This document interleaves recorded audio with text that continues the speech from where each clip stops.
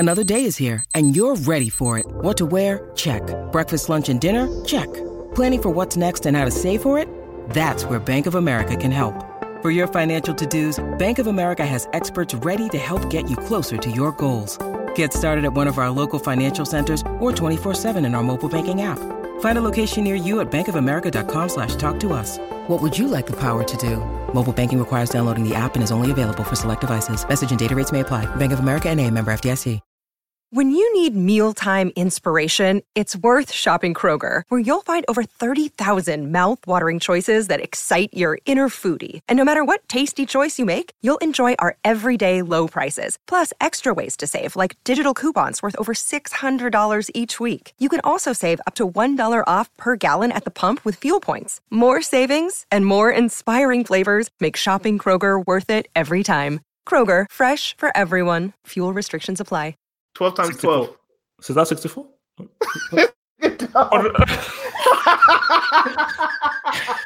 Wait, 12 times 12. 12 times 12 is...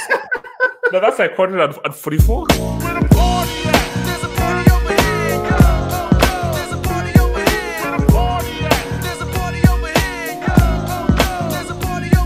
What's going on, everybody? This is the Talking Tactics podcast. My name is Daniel. It's your boy HH. We do the podcast every Tuesday. Remember to follow us on social media at Talking Tactics on Twitter, Instagram, Talking Tactics 352 on Facebook. If you're on Spotify, remember to give us a follow. If you're listening on Apple Podcasts, subscribe. It's free. I do have another review to read. This one's from Reese. I hope I'm pronouncing that right. My new favorite podcast. Once again, I'm not making this shit up. I've listened to all the big podcasts in the UK, and I can say that this is now my favorite. Daniel, HH, and Carl. Carl, who is in Belgium, by the way. So he's doing some project in Belgium. So shout out to him. We wish him luck with what he's doing. We can't spill the beans, I don't think, though. Daniel, HH, and Carl are a match for any other trio in this game. As Rafa said, these are facts. I'm slowly catching up with Have Hope's football glossary, but so far I've added the terms brick and horseman to my daily dictionary. I now class Uncle Moo as an honorary member of my family, despite hating the guy for years. Listen to one, and you'll want to go through the back catalog as I did. It's really good. So thank you, Reese, for that 5-star review on iTunes. We do this podcast on YouTube now, so if you want to check us out on YouTube, all the whole show's there, unedited. Roll. So we're on Patreon. So if you want to help support the podcast monetarily and help us keep doing this, please check that out. The link is in the description of the podcast. So yeah, Inter Milan drew against Cagliari, I believe 1-1, because Inter Milan are trying hard not to actually challenge for the title. So everyone assumed that, Sunday evening's games, Napoli at home to Juventus, Juventus would win that game, stretch the lead ahead of Inter Milan, because Napoli have been struggling under Gattuso. But Napoli did knock out Lazio from the Coppa Italia early on within the week. So, they were riding a bit high. But they were missing Alan, and they were missing Mertens as well, and Koulibaly as well. So 3 key players were missing. So it seems like Juve should have won. But this Juve team just can't catch their rhythm. They can't catch their flow. And it was yet again a disjointed performance. And Napoli were able to take advantage of that. Szczesny couldn't hold on to a Insigne shot. Zielinski opening the scoring. Then Insigne with a very, very good finish to make it 2-0. And as we're going to talk more about this, who scores? Cristiano. He scores 2-1. And I think it's like his 6th or 7th goal in a row or something like that. So basically the issue here is, and I think from watching Juventus, it is clear that there is a conflict. Sarri wants to play a certain way. I don't believe that's where that Sarri wants to play. Cristiano fits in there.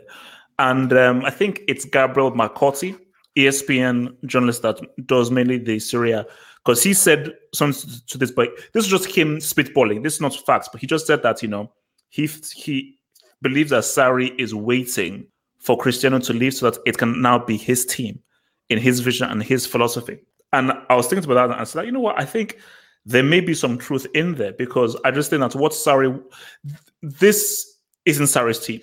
They don't play anything like Sarri's team, and they've only won games by virtue of the individuals they have and how trash most Serie A teams are. The thing though is that, if let's say you're the owner or the president, let's say you're Agnelli or so forth, or you're Nedved, it's one to discuss. You have an amazing goal scorer, one of the best goal scorers in the world right now. and he is your best chance to win a Champions League in the next, let's say, 3 years. Because I think maybe after 3 years, Cristiano may either retire or move back to retire in Sporting Lisbon. It may be smarter to, let's say, you know what, Sarri or whoever, build your team around Cristiano, get the best out of Cristiano, because this guy is our best chance of winning this elusive Champions League. Or are you like, look, let's put our backing for Sarri, give him everything he wants, and let's just, because we can't get that much out of Cristiano, we have to think 4, 5, 6, 7 years in advance. Let Sarri build a team in his image, because this will give us our best possible opportunity to win the Champions League if we go fully for Sarri's system and his philosophy. So then it's like, what do you do? Which avenue do you chase? Sarri likes to build play on the left. So that's his preferred channel in terms of chance creation.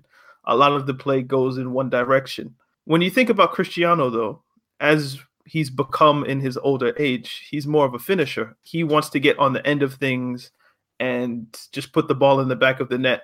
And that's kind of what he's become exceptional at. If Sarri's modus operandi, though, is going to the left channel and creating in that way, that's where Cristiano plays. So you're actually, there's a bottleneck in the team, essentially, because you're asking Cristiano on that side of the field to do things that maybe he shouldn't really be doing in 2020. Ronaldo does fit the team in terms of you do need somebody to finish goal or to finish chances and to score goals. But do you really want Cristiano involved in the build-up play? Not really. Not really. You want him to be on the end of things, finishing crosses, getting on the end of like low-driven crosses. His jumping ability is exceptional. Like, you want Cristiano to do. So I feel like it's not a one-to-one. But if you look at what Hazard did for Chelsea last season, where he was the focal point of Sarri's offensive play, and everything went through Eden Hazard. So if he wasn't scoring a goal, if he wasn't getting an assist, nothing was happening. I do feel like Sarri needs to be a little bit more adaptable in that way and maybe vary his kind of build-up play, as it were. And I feel like that's a problem that I see with Juventus. And I'm not the first person to point that out.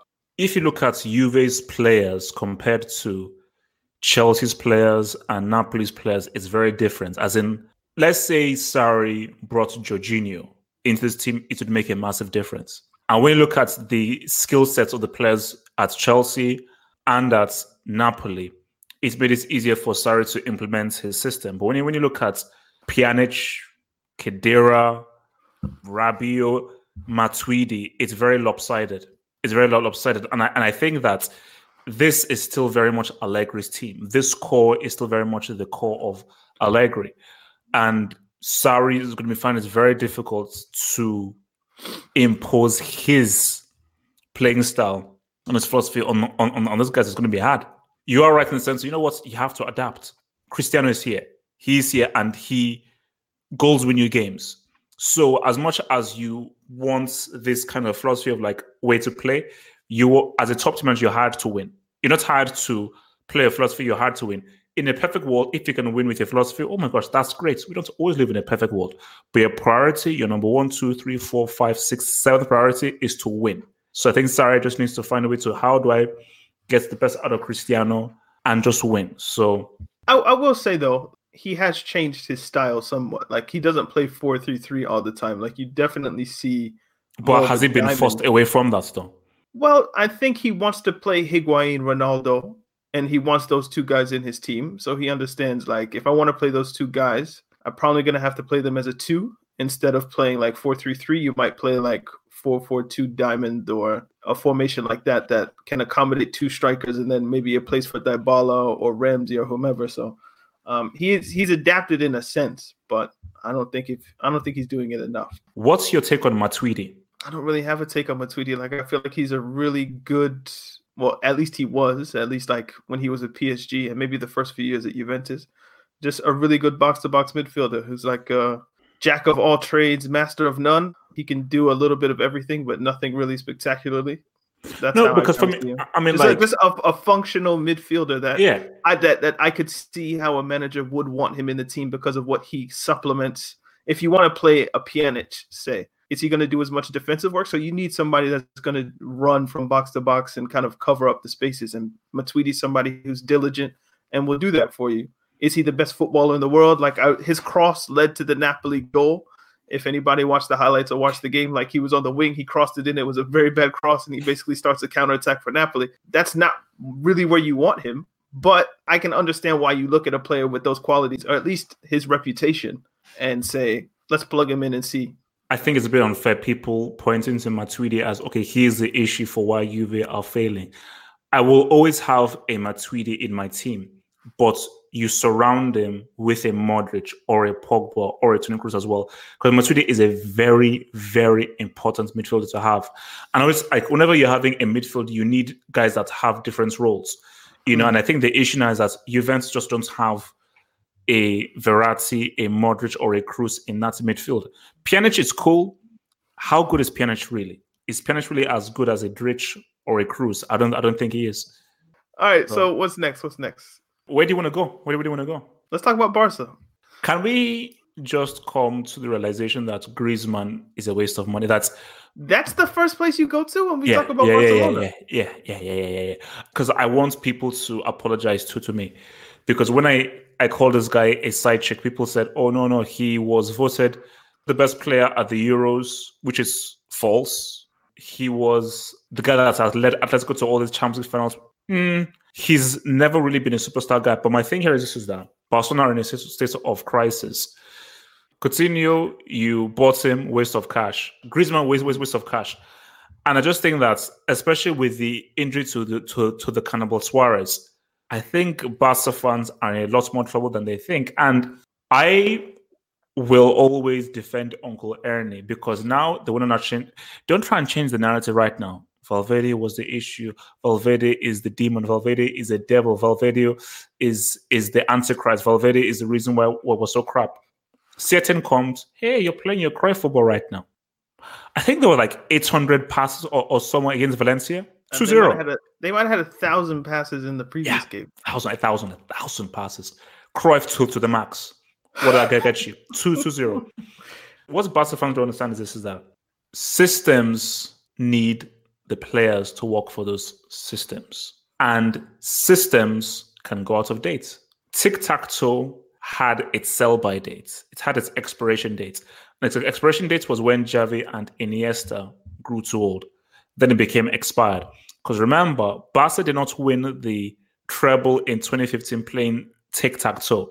They won it playing long ball to the deadliest front three club football has ever seen. That's what happened. So Barca fans now assuming that, if we play like we played back in 2009 or 2011, we're going to have success. But you're forgetting the fact that Frenkie de Jong is nowhere near a Xavi. Barca don't have an Iniesta who was vital for that system to work. What you're having right now is Messi is having to do everything because he's getting no help for Griezmann. Ansu Fati is a testy baby. He has no recognized striker to play off with. And guys like a Busquets and a Piqué and a Jessica Alba are just far too old. So what you need to happen is you need a manager to manage the situation and get the best out of the players that are there. Why do you think Tiki-Taka died when Iniesta and Xavi got old? They were very key and important to making that system work. Why? Both for Barcelona and for Spain.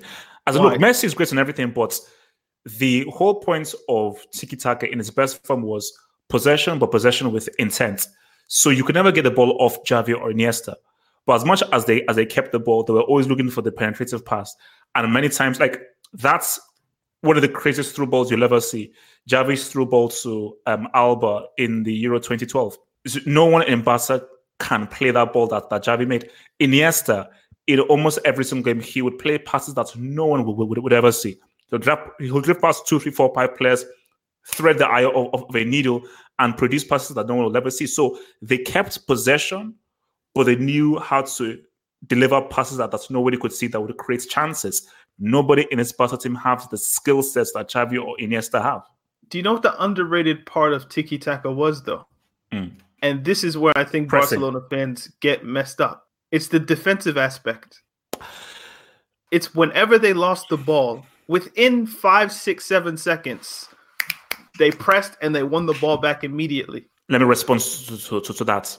This is why when Xavi and Iniesta got old, they couldn't be as effective with Tiki-Taka because they didn't have the legs to get around the pitch to press when they lost the ball. Disagree. I disagree. Do you know why? Okay, I disagree. Why? It's a psychological thing. This is just from a limited time of playing football. It's a mental, psychological thing. Let's say I'm the opposing team and I'm playing against that Barca team, and they've kept the ball for 80% of the time, and all I'm doing is chase, run, chase.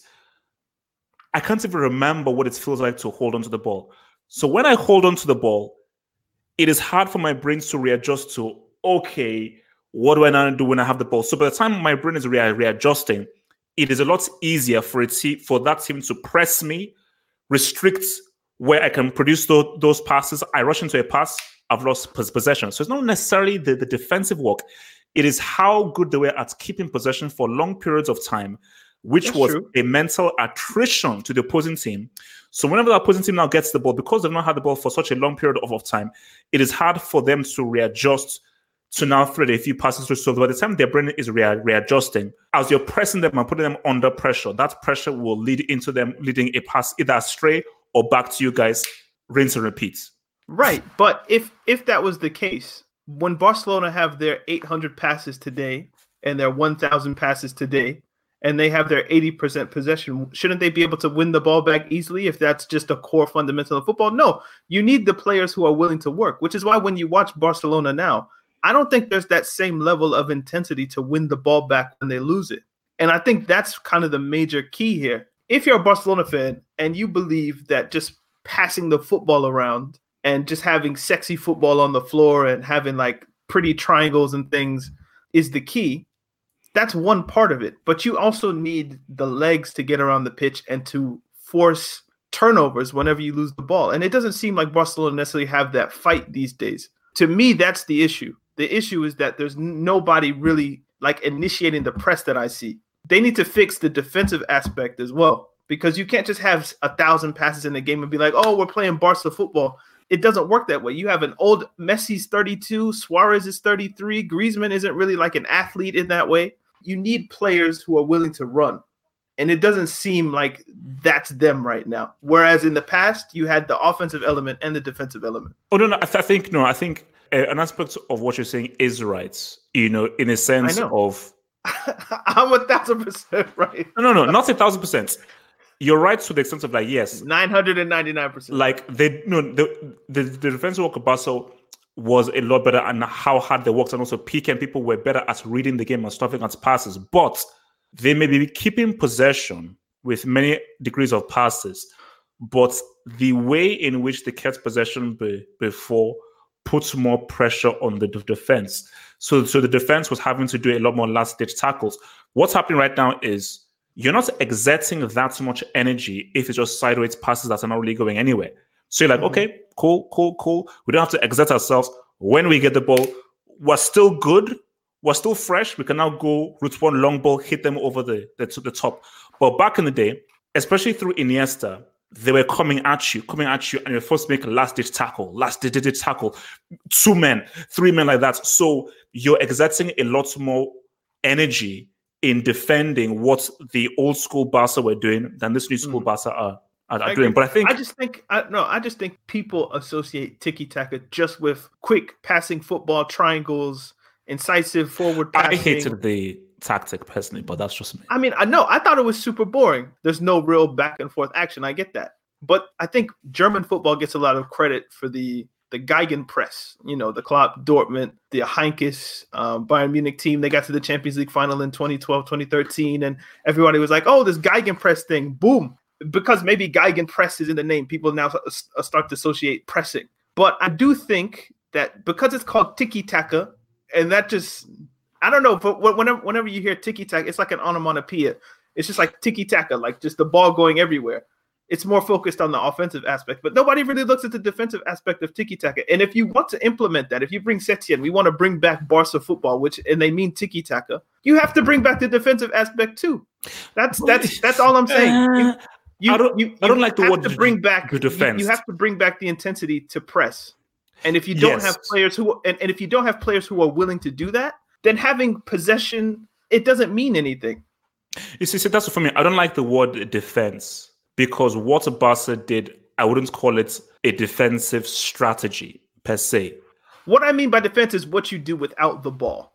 Okay. Or what is your philosophy without the ball? I feel like in some ways, maybe that's what pissed off fans about Valverde in a way. He was more comfortable just to like, let's just go into a lower block and let's just kind of defend instead of like, yo, let's go get the ball as quickly as possible and let's. But my thing though is that, yeah, again, that's the job of a manager. Do these dudes have the ability to be able to implement what Setien wants? Because for me, I'm saying right now, Frankie De Jong, he aight. What is Barca's best front three? If everyone is fit. If everyone's fit. Suarez, Messi, Dembele? Yeah. Messi, the Usain, the cannibal. How can you press with those three? If you ask Dembele to press, he's going to pull a muscle. Messi's 32. Suarez is 33. Yeah, I mean, this goes to my point. It's evident where the problem is. No. But this comes to the point of Valverde. Barcelona have to accept that, as you just said, you don't have the players to execute that system. You need to find a system that works for these players at their age, what they can do that can yield results.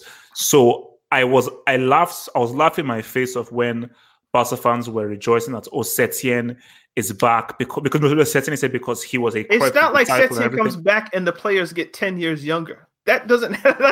It's like we brought somebody who has magic. No. He's just a regular dude who has his idea of football, but you're still dependent on the attributes and skills of the players to get whatever job you want done. So you can try, he's going to bring back Cruyff football. Like, good luck, but you still got Busquets in there. You still got Messi. You still got Suarez, like Messi to a lesser extent. But, you still got all these old players. Like, what can you do? PK, all those guys, like just PK is trash, dudes. Man. I mean, the guy is a brick. I mean, what do they call him? The guy is an actual brick. So, where are we going next? Like Atletico, you want to talk about Atletico quickly? They lost to some culturally. They lost to a cultural identity. They lost to a cultural identity. Cultural Lyonnais? I don't know. It looks like a cultural identity. They lost to a cultural, and they drew against Leganes. They drew against Leganes. Okay, you know how we talked about who was the manager that was in charge for a long time and we said he needed to go? It was Pochettino. We said Pochettino's been at Tottenham for so long that maybe his voice has gotten stale and what he's trying to implement to his players is not working anymore. And to Daniel Levy's credit, he listens to the podcast. He was like, Daniel, Carl, these guys are right. We need to get rid of Poch and let's put in Mourinho. Good or bad, whatever. But I feel like the sentiment still holds that maybe the voice is too old because the guy was there since I think 2013 or 2014, right? Correct me if I'm wrong. Diego Simeone has been at Atletico Madrid since 2011. He's been there 9-10 years. Is the voice stale? Does Atletico need something new? Does Simeone even need something new for himself? Like, what are your thoughts on has this relationship kind of ran its course, or is there another kind of 5 years in this or so? I don't understand why he's still there, man. He's the highest paid manager in Europe, I think. I think he gets paid like $400,000 a week. Yeah, man. I mean, I think his son is one of the ball boys there. His wife is his agents, and they've signed like a 5-6 year contract. So, and my thing here is that I think for Atletico, they're just happy to be competitive. I don't think they really want to really advance themselves and try and take things to the next level. Because the fact of the matter is that it's not going anywhere. Like the Atletico's peak was 2014, 2016. That was their peak. Since then, it's just been this. It's just been this. The sign to which Simeone and Atletico should have parted ways was when Godin and Griezmann left. That should have been I've forgotten the name of that. Their captain. Oh, Gabi. So once Gabi left, once Griezmann left, once Godin left, that was such a core spine. That should be the thing. You know what? This cycle is over. And I don't think that Simeone has the same skill set as a Ferguson, where Ferguson can dismantle, rebuild. Like Ferguson had about 3 or 4 teams, but not everyone is a Fergie. I don't think Simeone has the ability to rebuild a new team and still win a La Liga, get to a Champions League final. So for Atletico, I just think that it just makes sense. You know what? Change your similar to what I said with Tottenham and so forth, you have to go in a totally different direction. Tottenham messed up by hiring a manager that is not the same but similar to Poch. For Atletico, what is happening right now is similar to what we're saying with Barcelona. The football philosophy that you're playing isn't right because you don't have the players to implement it. Godin was very important for the defensive work. Jimenez is a quality defender, really good, one of the best young defenders. But Godin was very important for that defensive thing to work. Griezmann was very important for the counter-attack to work. And they just don't have a Griezmann for how they counter. Hence why Griezmann is struggling so much at Barcelona, because he's being exposed. He works very well for the environments that Simeone created for him.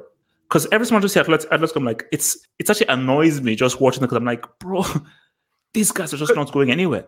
Could you say part of the problem is that they missed on like 3 big transfers in a sense? So if you look at Lamar, hasn't really hit. Costa hasn't really hit. Morata hasn't really hit. So you got like 3 big players. João Felix. I think it's too early to say whether João Felix hasn't hit or not. But then again, maybe all of these are just, maybe not Costa. I think Costa's kind of old now.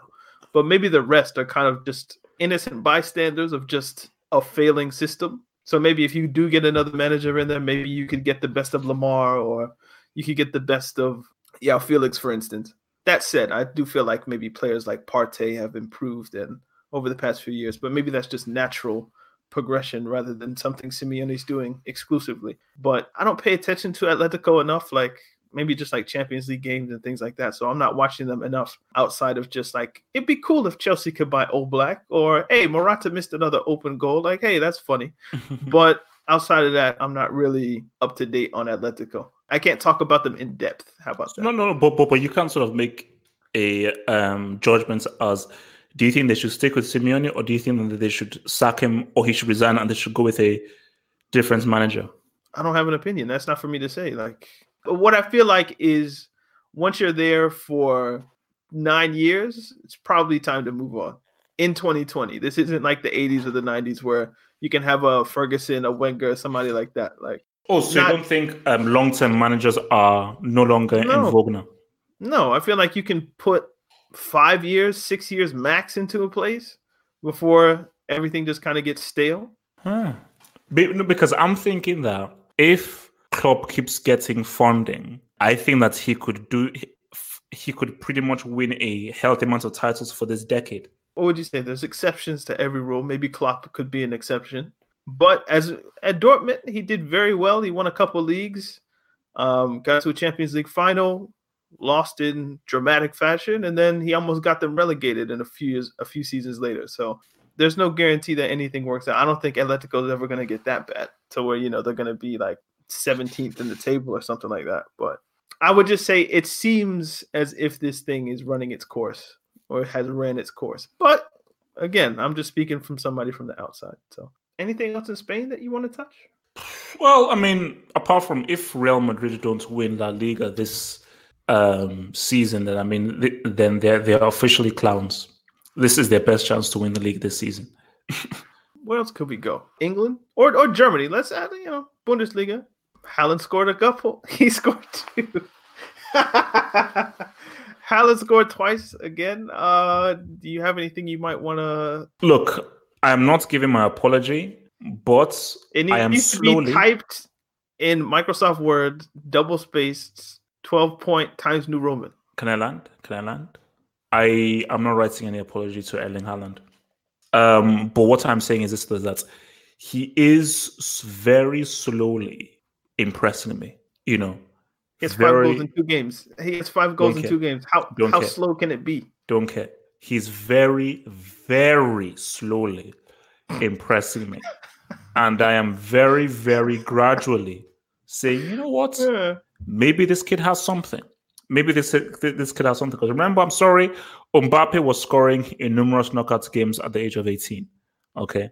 And we all know what the US can do. We all know what the US can do. Why does Haaland have to be Mbappe level to impress you? The best talent of his generation.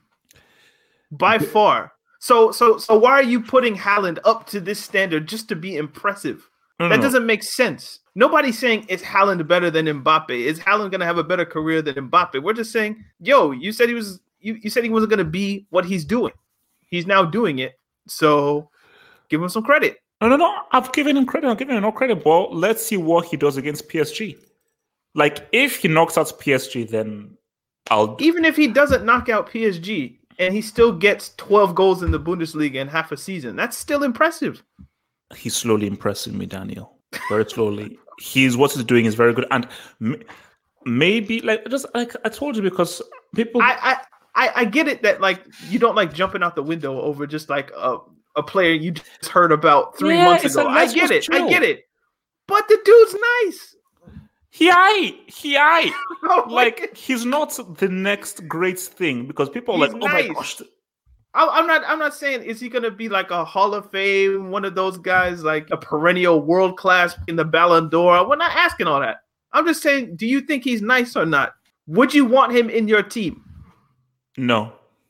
Okay. Oh, no. He'll get in my squad, not in my team. He'll go in my squad. No. He said he'll get in my squad, not in my team. Yeah. No. Team is the starting lineup. Squad is different. When I meant team, I meant like, would you want him at your club, basically? It's too much hype. He brings too much media fanfare. I don't like guys bringing reporters and tabloids to my club. So I would say that's not. And I mean this in the nicest way possible. He does look like a James Bond villain, like Jaws' son. Yeah, like he just looks like he looks like a James Bond henchman, not a villain, but one of those that James Bond has to fight. And yeah. The villain's actually dead, but this guy survives, and this is like the last battle. Basically, like he's like an odd job. Yeah. No, wait. Leipzig lost. Bayern won. Bro, Daniel. So the inevitable is happening. It's lining up to where Munich probably are going to take it, as we all suspected. But, I was like, I know something happened in the Bundesliga. I watched one of these games, and it was that Leipzig lost. Leipzig are interested in maybe buying Christensen from Chelsea. I thought that's interesting, but neither here nor there. So what do you think is going to happen? Like, do you remember like the beginning of the season where there was like 8 teams within 5 points? It's still pretty close. I think it's still super close. It's like the team in 6th is 9 points behind the top. I think 1, 2, 3, 4 are separated by 3 points. Right. Or maybe 4. No, maybe 4 9 points separates 6th and 1st. Whereas in the Premier League, 200 points separates 6th and 1st. So I think it's Leipzig top, Munich 2nd, Borussia Mönchengladbach in 3rd, and then Borussia Dortmund 4th. So basically, Leipzig 40 points, Bayern Munich 2nd 39 points, Mönchengladbach 38 points, Dortmund 36 points, Bayer Leverkusen 34 points, Schalke 33 points, Hoffenheim 30 points, Freiburg 29 points. When people talk about club football is trash, you're just watching the wrong leagues. Yeah, but at the end of the day, Bayern Munich will still win the league. So what has changed really? Oh, it was a little bit exciting. That's the most likely, but that doesn't mean that will happen. It's happening, Daniel. Bayern Munich are winning the Bundesliga. It's happening. Can I get some hope from Have Hope, please? Like, nope. Maybe. My name is a what's it called? It's an oxymoron. It's an irony. All right, where's next? Where's England? We haven't talked about England.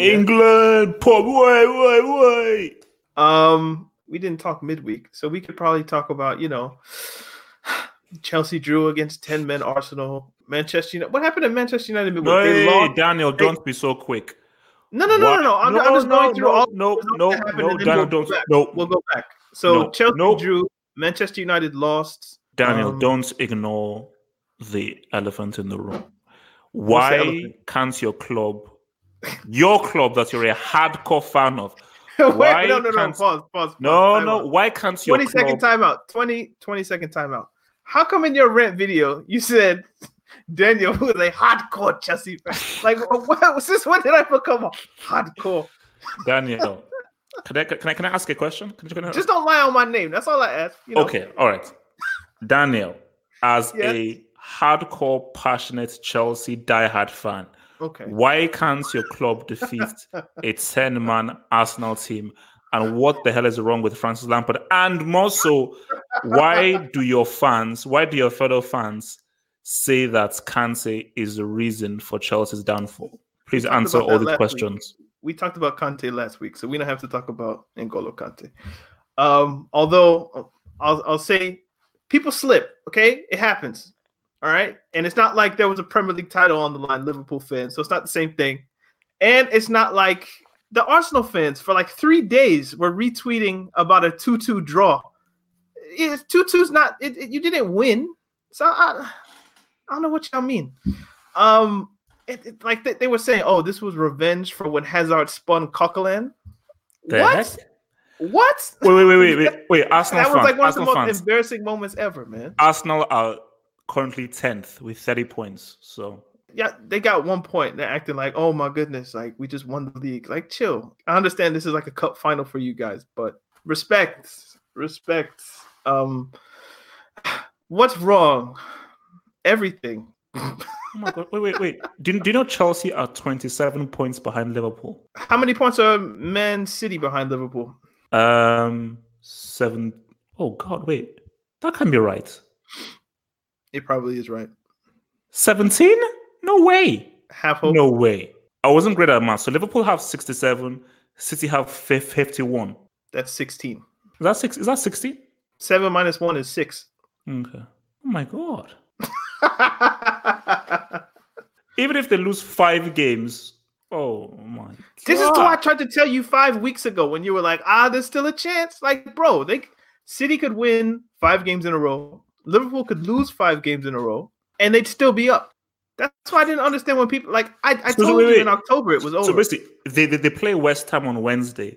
If they beat West Ham, 19 points clear. Yes, even if they draw, 17 points.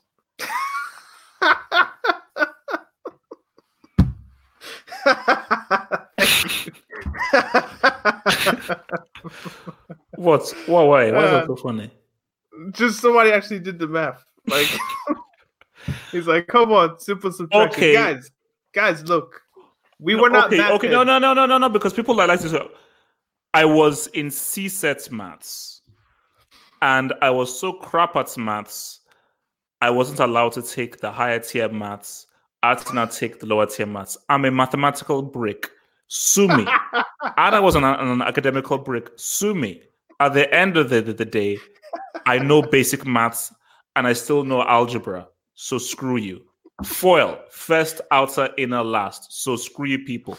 1 plus 1 equals 2. That's all you need to know. And I know my times table. So 7 times 3 is 21. Well, how about that? 3 times 8 is 24. 7 times 8 is 56. What? 9 times 9 is what that. So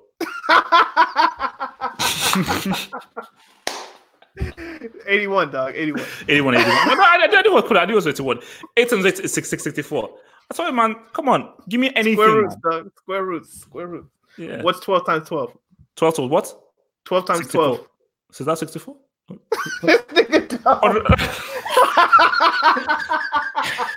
Wait, 12 times 12. 12 times 12 is. No, that's like 144. Got it. I told you don't mess with me, man. I'll just mess with you. I'll mess with you, man. Okay. Apex had to sit in the exam in the other room. No, that's messed up. That's messed. Ronan, that's messed up.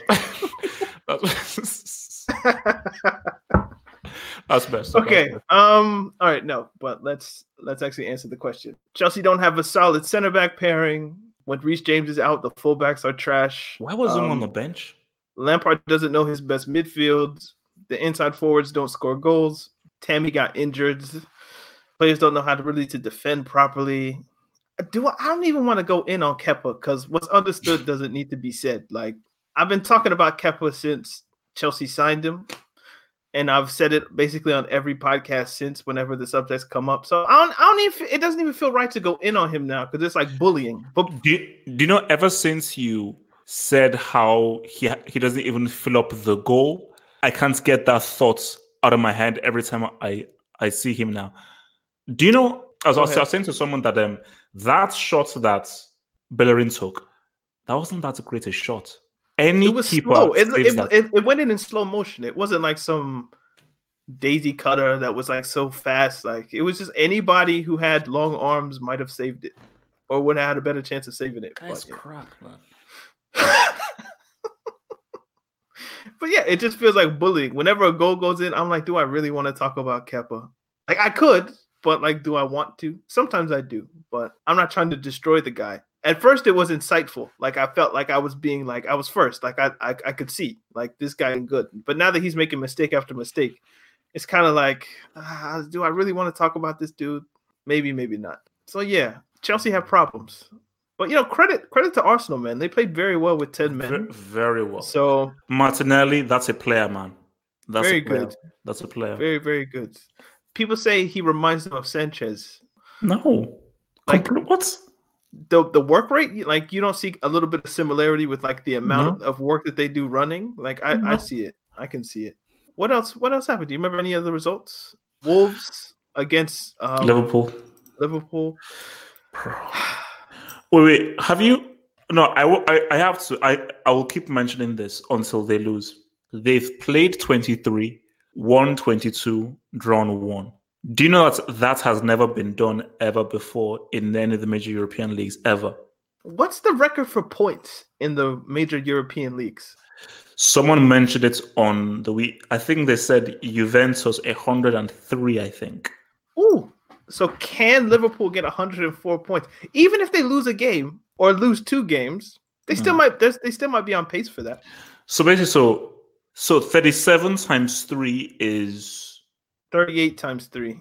I think it's 114. Yeah, 3 times 8 is 24. 3 times 3 is 9, 10, 11, 12. No, isn't that 100? So 38 times 3. Somebody in the comments. Why has this turned into bloody maths? Look, I stopped doing maths at It's 16, 114, man. bro. I feel like I know this. No. Like I don't even have to do math. 38 times 3. 3 times 8 is 24. No. Put down the phone. We'll do this with our head. 3 times 8 is 24. 3 times no. 3 times 3 is 9. 9. You're right. 114. 114. I didn't even have to use the computer. 114. 114.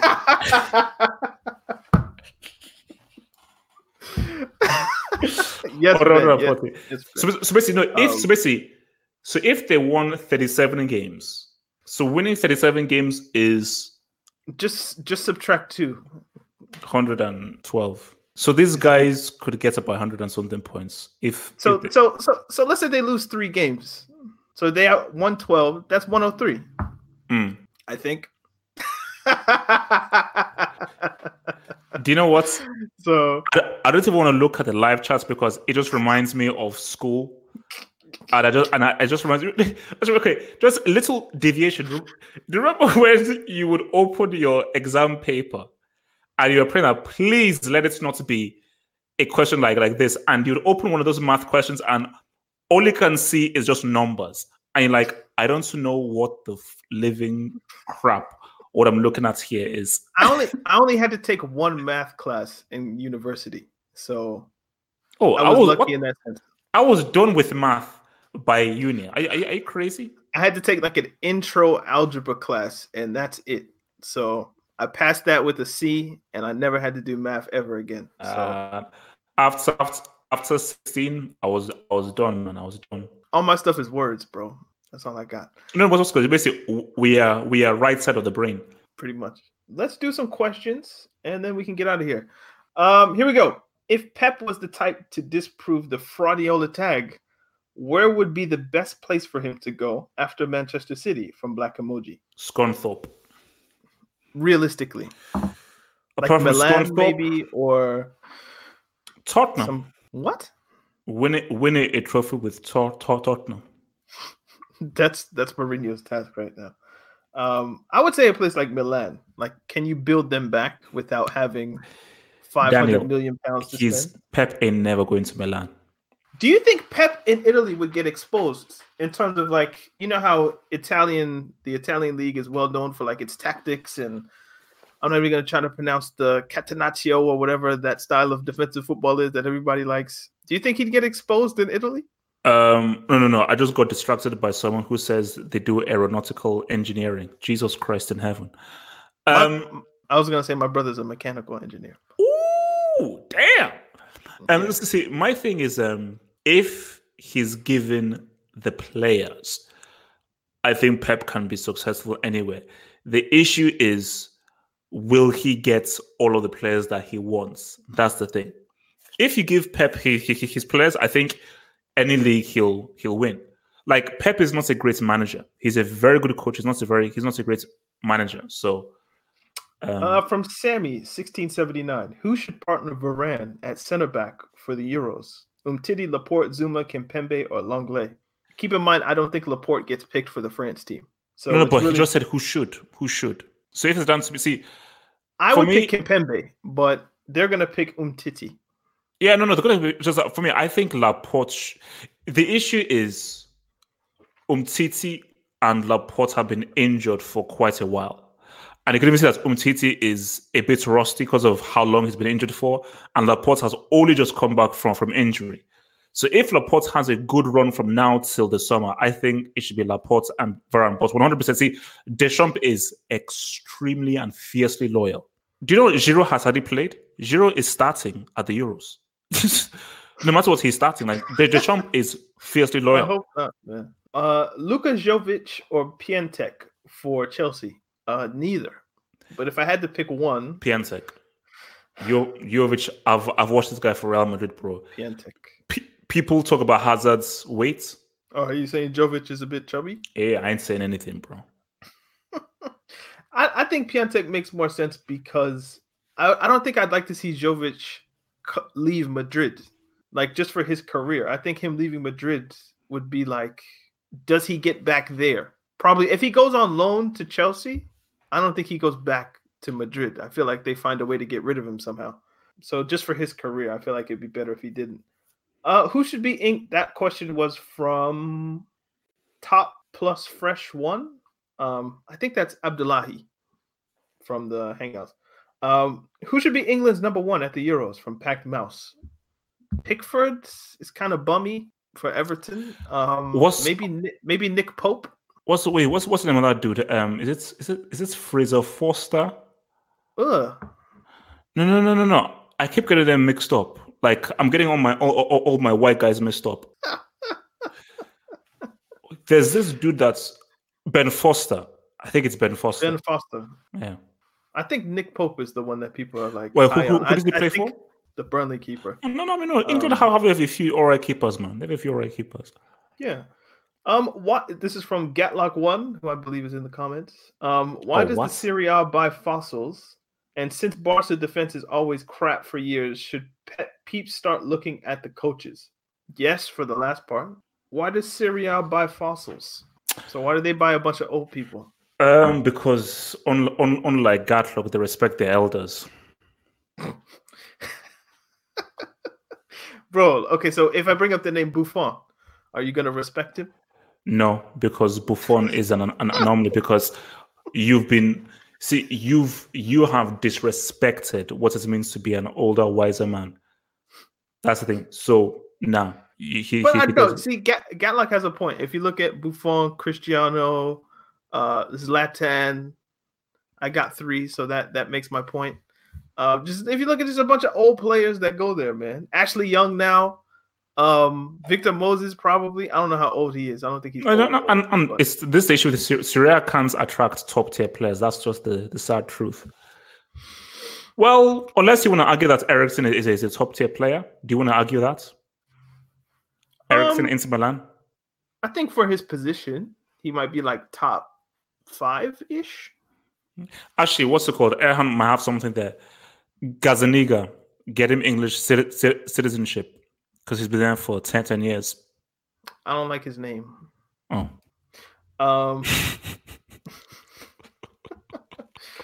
What other questions do we got? This question from Gowan69. Why do y'all seem to continually reject analytics when the most analytically driven team in the Premier League, look it up, has dropped 2 points all season? So Liverpool, I guess, are the most analytically driven team in the Premier League. Do we reject analytics? No. I think we do half and half. we're not an analytics It's merchants. no. It's not half and half. It's not half and half. It's like maybe like 80-20 eye test over stats, I think. Well, it depends on the people. I feel like I might be like 60-40 eye test. I feel like you're 80-20, 90-10 eye test. For sure. And I think Carl is more like 60-40 analytics. Yeah. So I feel like there's a mix between the three of us. Oh, no, like eye test. But I don't think any of us are going to be like, shout out Mike Goodman or any of those guys that like were just super on XG. And I'm again kind of going back to like the math thing. I'm not trying to make this school. Like, I don't want to be looking at numbers and doing equations to find out who should have scored and who should be starting. And it's like what's XG expected? Yeah, this guy was running at 37.3 kilometers per hour, and that means that the newtons and the joules that he touched the ball with takes the fun out of it. It takes the fun out of it for me personally. The Magnus effect and all this kind of stuff. Like I'm not interested in all that. Like, look, Jerry, don't talk that one, Jerry. Make it just today. Watch him, Joe. You still should do the Pigeon podcast, though. I feel like it's be funny. If only I knew. If I knew, I'd join you. Okay. Oh man, why y'all gotta ask us this stuff, man? Okay. Which footballer most closely resembles the Mamba mentality Kobe had? CR7 is an obvious choice, but I'd love to hear another player who had that killer instinct like Kobe. Robin from CFC _up. Robin, I think. You think Robin was the closest to Mamba mentality? You think? Yeah, I think. I think that's a good choice. Like Ronaldo's obviously the easiest old school Baggio. I mean, Baggio back in the day was the guy was cold. No, very few had that kind of thinking mentality, man. But the only one I can really think of is Robin. And I think we got one more question on the subject from Jack, LFC Jack. Although this week's extra is likely going to be on the topic, do the events over the past day reflect how much of an impact Kobe Bryant had, not just on the NBA, but sports and the world in general? So, what do you think about the passing of Kobe Bryant, Double H?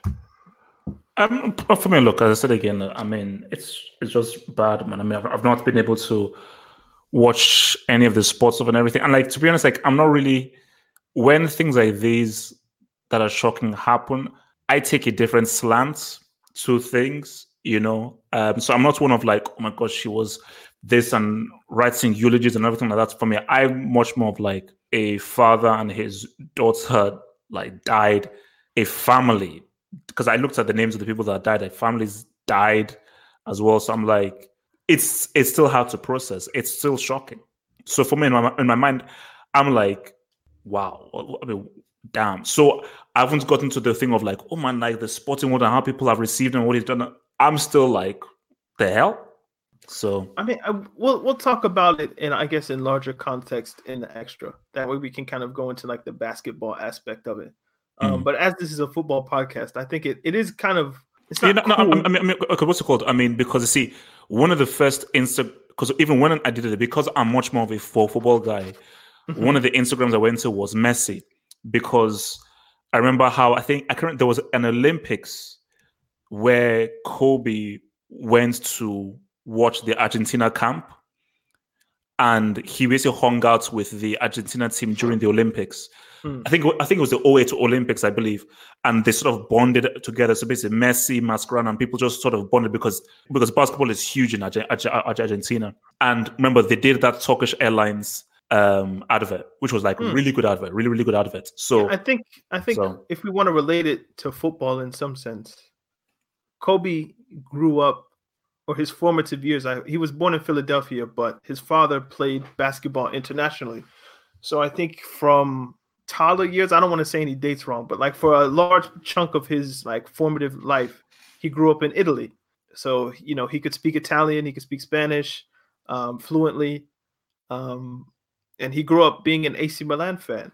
I think he might have transitioned into being a Barca fan, or at least like he was one of those dual supporters. But, you know, it was really, he loved football. Like he had that passion for the game in him. So, it was really touching to see like how that. I don't know if there would be such an outpouring of love from all these football clubs and football people for another player. Like maybe it would be, but I think it was like the love that he got from footballers and football clubs in particular was specific about him because he loved football that much. Yeah, I think it's a sad story, man. And I guess we can get into like the particulars of kind of like what we think about all of the individual elements on the extra, but I think it's important to point out that Kobe was a super football fan and he loved soccer as it was, and it's a sad story. Yeah, no, I mean, yeah, that's look. I mean, it's what else can be said, man? Yeah, have you seen all the videos of him like when he would go to like the PSG camp and he would meet Neymar and the thing Neymar did where he was like, he did like the 2-4 thing, like when he scored his goal and all that kind of stuff. Like he was loved, man. It's a sad story. And it's not just him as well. It's like his daughter and everybody else that was in the helicopter. It's like, just a sad story. Especially like I was taking a nap and I woke up and I looked at ESPN and I was just like, what? Like, oh no, I looked at CNN. I was just like, Kobe Bryant dead. Like, what? Oh no, like basically for me, it's my thing was because I opened up Instagram and because I follow Martin Lawrence, and then he just had a picture of Kobe Bryant, and then he then said, "Oh, condolences to the Bryant family." My first thing was, "Oh, so did his wife die? Did his daughter die? Or did a thing?" I was like, "Oh." Then I just looked at the comments and I was like, "Okay, these comments seem a bit odd." Because in my mind, I didn't even think for a second it was Bryant. I was just thinking that okay, his father or something. I was like, comments are weird. Then I'm like, you know what? Let me just go onto this Twitter thing. And then when I saw what was trending, I then just left Twitter. I just left, and I was like, yeah. But yeah, so, it's trash, man. Yeah, man. What can you say? We thank you guys for listening. Remember to follow us on Twitter at Talking Tactics, Facebook Talking Tactics, Instagram Talking Tactics. If you're listening on Spotify, remember to give us a follow. There's like a bunch of people that listen on Spotify now, so shout out to you guys. If you're on SoundCloud, same to you. Follow us over there. Hit the hearts. If you're on Apple Podcasts, subscribe. It's free. Leave us a 5-star review and we'll read it on the show. Shout out to Reese for the review this week. It means a lot. Yeah, we're on YouTube. So if you're watching this on YouTube, remember to subscribe to the channel. Maybe we'll hit 100 this week. That'd be nice. And yeah, Have Hope, where can people get you? Just hit me up on the website, halfoffootballhot.com. I am at Daniel Taluk on Twitter. Carl is at Anchorman616. And yeah, this is Talking Tactics Podcast. Sometimes funny, sometimes serious. Always football. Indeed. We'll see you guys next week. Peace. Sports Social Podcast Network.